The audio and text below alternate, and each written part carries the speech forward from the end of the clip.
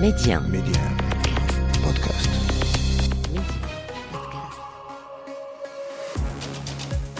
Bonjour, c'est Ali Salahdine, bienvenue dans le podcast Le meilleur de le vestiaire, et voilà ce qu'il faut retenir aujourd'hui. Pour le Maroc, ce qu'on a fait, parce qu'il y a eu beaucoup de critiques, on a l'impression que l'équipe n'avance pas. Les matchs se suivent et se ressemblent, les matchs officiels, les matchs amicaux. Et on a l'impression, parce qu'il y a eu 4 nouveaux joueurs appelés par Wahed Halilovic, l'impression que dégage l'équipe de Wahed Halilovic. C'est vrai que ce match contre le Soudan, ça n'a pas été quand même un match parfait. Loin de là, un deuxième but qui est un peu chanceux, une frappe un peu déviée.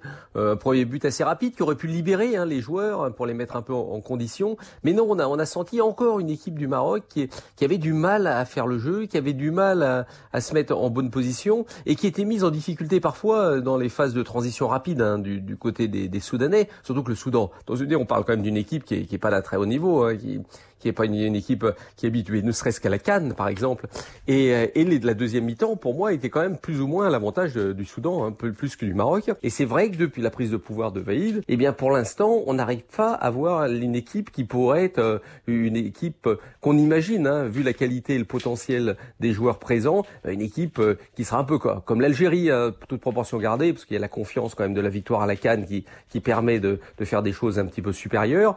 Mais pour l'instant c'est imaginons une équipe dans les starting blocks, on se dit il y a du potentiel, il y a quelque chose, mais pour l'instant on ne le voit pas. Et effectivement, ces changements un petit peu permanents, cette recherche, même cette quête du bon équilibre, du bon 11, et puis parfois même du bon système, fait que pour l'instant on est un peu dans un flou artistique. Alors ça aurait été intéressant de les voir en Guinée. Alors l'avantage de ce groupe, c'est quand même un groupe qui est largement dans les cordes de l'équipe du Maroc. Un joueur comme Hakimi qui de chaque fois qu'il joue avec le Paris Saint-Germain est à un bon niveau. Et là on l'a vu en difficulté, alors pas offensivement parce que ça il est toujours capable, mais défensivement sur des phases défensives où il a été mis à mal par quelques joueurs soudanais qui n'ont pas quand même un niveau de Ligue des Champions, j'allais dire.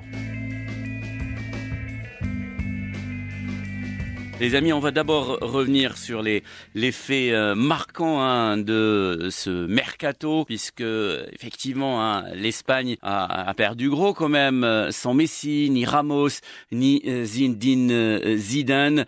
Cette nouvelle saison qui a démarré entre économie chancelante et tension latente entre que ce soit la Liga et les grands ténors de ce championnat d'Espagne. La parole tout d'abord à Fred. Bon, nous sommes dans un moment compliqué, on ne va pas se cacher la vérité.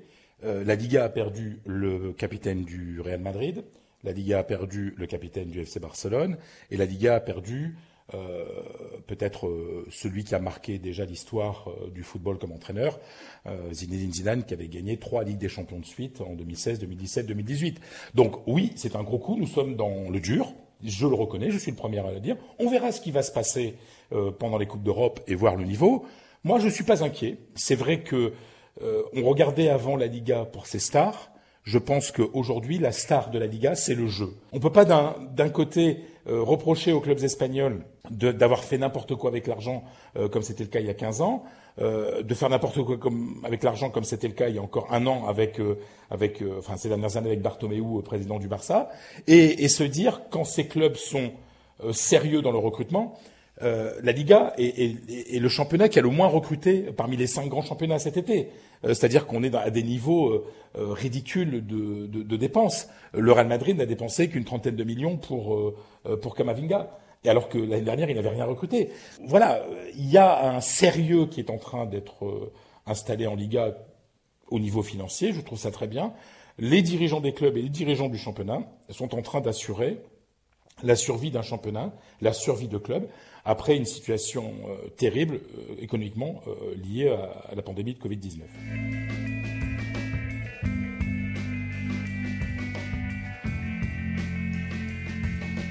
Le successeur de Joachim Löw qui a même annoncé vouloir rendre au plus vite son standing à la sélection allemande, c'est-à-dire une équipe qui fait peur à ses adversaires. C'est la première fois qu'il prend en charge une sélection nationale. Il avait auparavant opté pour les clubs avec notamment une dernière expérience avec le Bayern Munich, la plus fructueuse d'ailleurs avec plusieurs titres remportés, notamment la Ligue des Champions. Concrètement, David, la méthode Hansi Flick, est-ce qu'on pourrait en savoir plus? La première recette utilisée par le sélectionneur, il l'avait montré brillamment au Bayern, mais évidemment au Bayern il y a que des super vedettes, donc c'est peut-être un peu plus facile. La première recette, c'est la motivation, c'est l'état d'esprit, c'est le fait de jouer de manière compacte et de jouer en équipe avec une confiance en soi au-dessus de la moyenne. Avec la catastrophe de 2018, cette élimination au premier tour de la Coupe du Monde, avec un tournoi récent pas forcément très emballant, même s'il y avait de bonnes choses, ça peut paraître surprenant de voir un capitaine de la Mannschaft qui dit je veux redevenir champion du monde, mais on a bien compris tout de suite que c'était aussi la motivation de Flick qui avait derrière, et Hansi Flick effectivement n'a pas son pareil pour motiver ses troupes, pour les remettre dans le bon sens et pour refaire de la Mannschaft une espèce de machine à gagner, une espèce de machine à faire peur à ses adversaires, et ce à travers des vrais fondamentaux, des classiques. On est revenu à une sorte de 4-2-3-1, alors évolutif mais plus assis, plus ancré que les dernières vicissitudes, les dernières velléités de Joachim Löw. On a retrouvé Kimmich au poste où il est le meilleur, milieu défensif à côté de Goretzka. C'est formidable ce duo-là, bien sûr. Alors en Allemagne, on n'est pas encore complètement conquis. On estime que avant de faire partie des favoris du Mondial 2022, il y a encore des progrès à faire. Mais clairement, Hansi Flick a remis l'équipe dans le droit chemin, dans le sens de la marche, avec des méthodes tout à fait primaires et qui ont fait leurs preuves.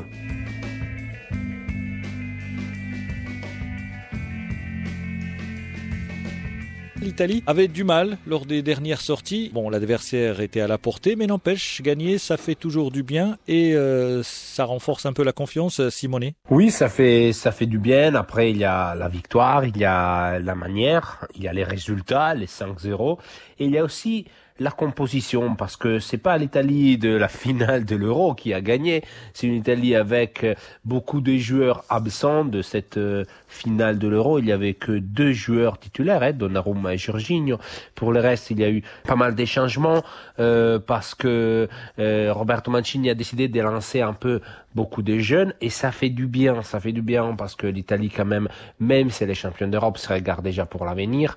Et donc l'effet qu'il y a eu des buts qu'on peut dire de la classe bébé, de la classe biberon italienne, Moise Kean qui va faire 22 ans en février, et Giacomo Raspadori lui aussi né de l'année 2000, donc 22 ans lui aussi en février, 18 Raspadori, 18 février Raspadori, 28 Moise Kean. Ça montre quand même que l'Italie prépare déjà l'avenir. 5-0, oui, face à une équipe faible comme la Lituanie, qui n'aura aucune chance de se qualifier, mais avec des joueurs jeunes comme Bastoni, évidemment Donnarumma, Pessina, c'est-à-dire Roberto Mancini a fait un match important, parce que l'Italie, après 2 matchs nuls, avait besoin d'une victoire, en donnant de la confiance à joueurs qui étaient à disposition et qui ont voulu rester à disposition, parce qu'il y a pas mal de polémiques en Italie, parce qu'il y a 8 joueurs qui ont quitté les rassemblements pour des petits bobos, mais qui pourraient quand même jouer ces week-ends en championnat. Je pense à Insigne, à Immobile, Verratti.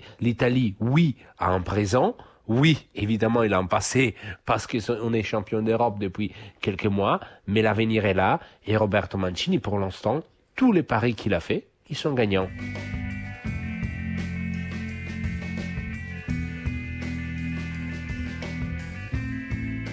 La première ligue reprend également ce week-end avec les rencontres de la 4e journée. Plusieurs matchs sont au programme. Le choc mettra aux prises Leicester à Manchester City. C'est le choc de cette 4e journée. Mais les regards seront plus tournés vers Old Trafford, j'imagine, Aurélien, puisque les débuts de Cristiano Ronaldo avec son ancienne équipe sont très attendus. Ça sera face à Newcastle. 14 ans après, voir revenir le fils prodigue, ça va forcément créer et de l'émotion dans les travées d'Old Trafford et de l'excitation sur le terrain évidemment, d'autant plus que faire revenir un joueur comme Cristiano Ronaldo, il a beau avoir 36 ans, c'est pas anodin et ça va apporter quelque chose à une équipe qui s'est déjà considérablement renforcée, je dirais, ces 2-3 dernières années. Là, ça va devenir quand même a priori un rouleau compresseur. Après, il faut que la mayonnaise prenne, il faut que Cristiano Ronaldo soit capable de s'intégrer dans les systèmes de jeu développés par Solskjaer. Mais enfin, on se pose pas trop la question de savoir si Ronaldo va réussir à jouer avec tous les équipiers qu'il y a autour. La question, c'est plutôt pour ceux qui ne joueront plus, parce qu'il va probablement être titulaire tout le temps, et il y a certains joueurs comme Anthony Martial, voire Edinson Cavani qui seront probablement réduits à la portion congrue, mais c'est sûr que ça va être forcément excitant, d'autant plus que Manchester United a fait plutôt un bon début de saison. Avec l'addition Ronaldo, ça va devenir quand même très très intéressant et très très menaçant pour les adversaires, et je pense que Newcastle, même s'il n'arrive pas dans cette rencontre en victime, risque d'être un petit peu les cobayes du Manchester United 2.0 version Ronaldo.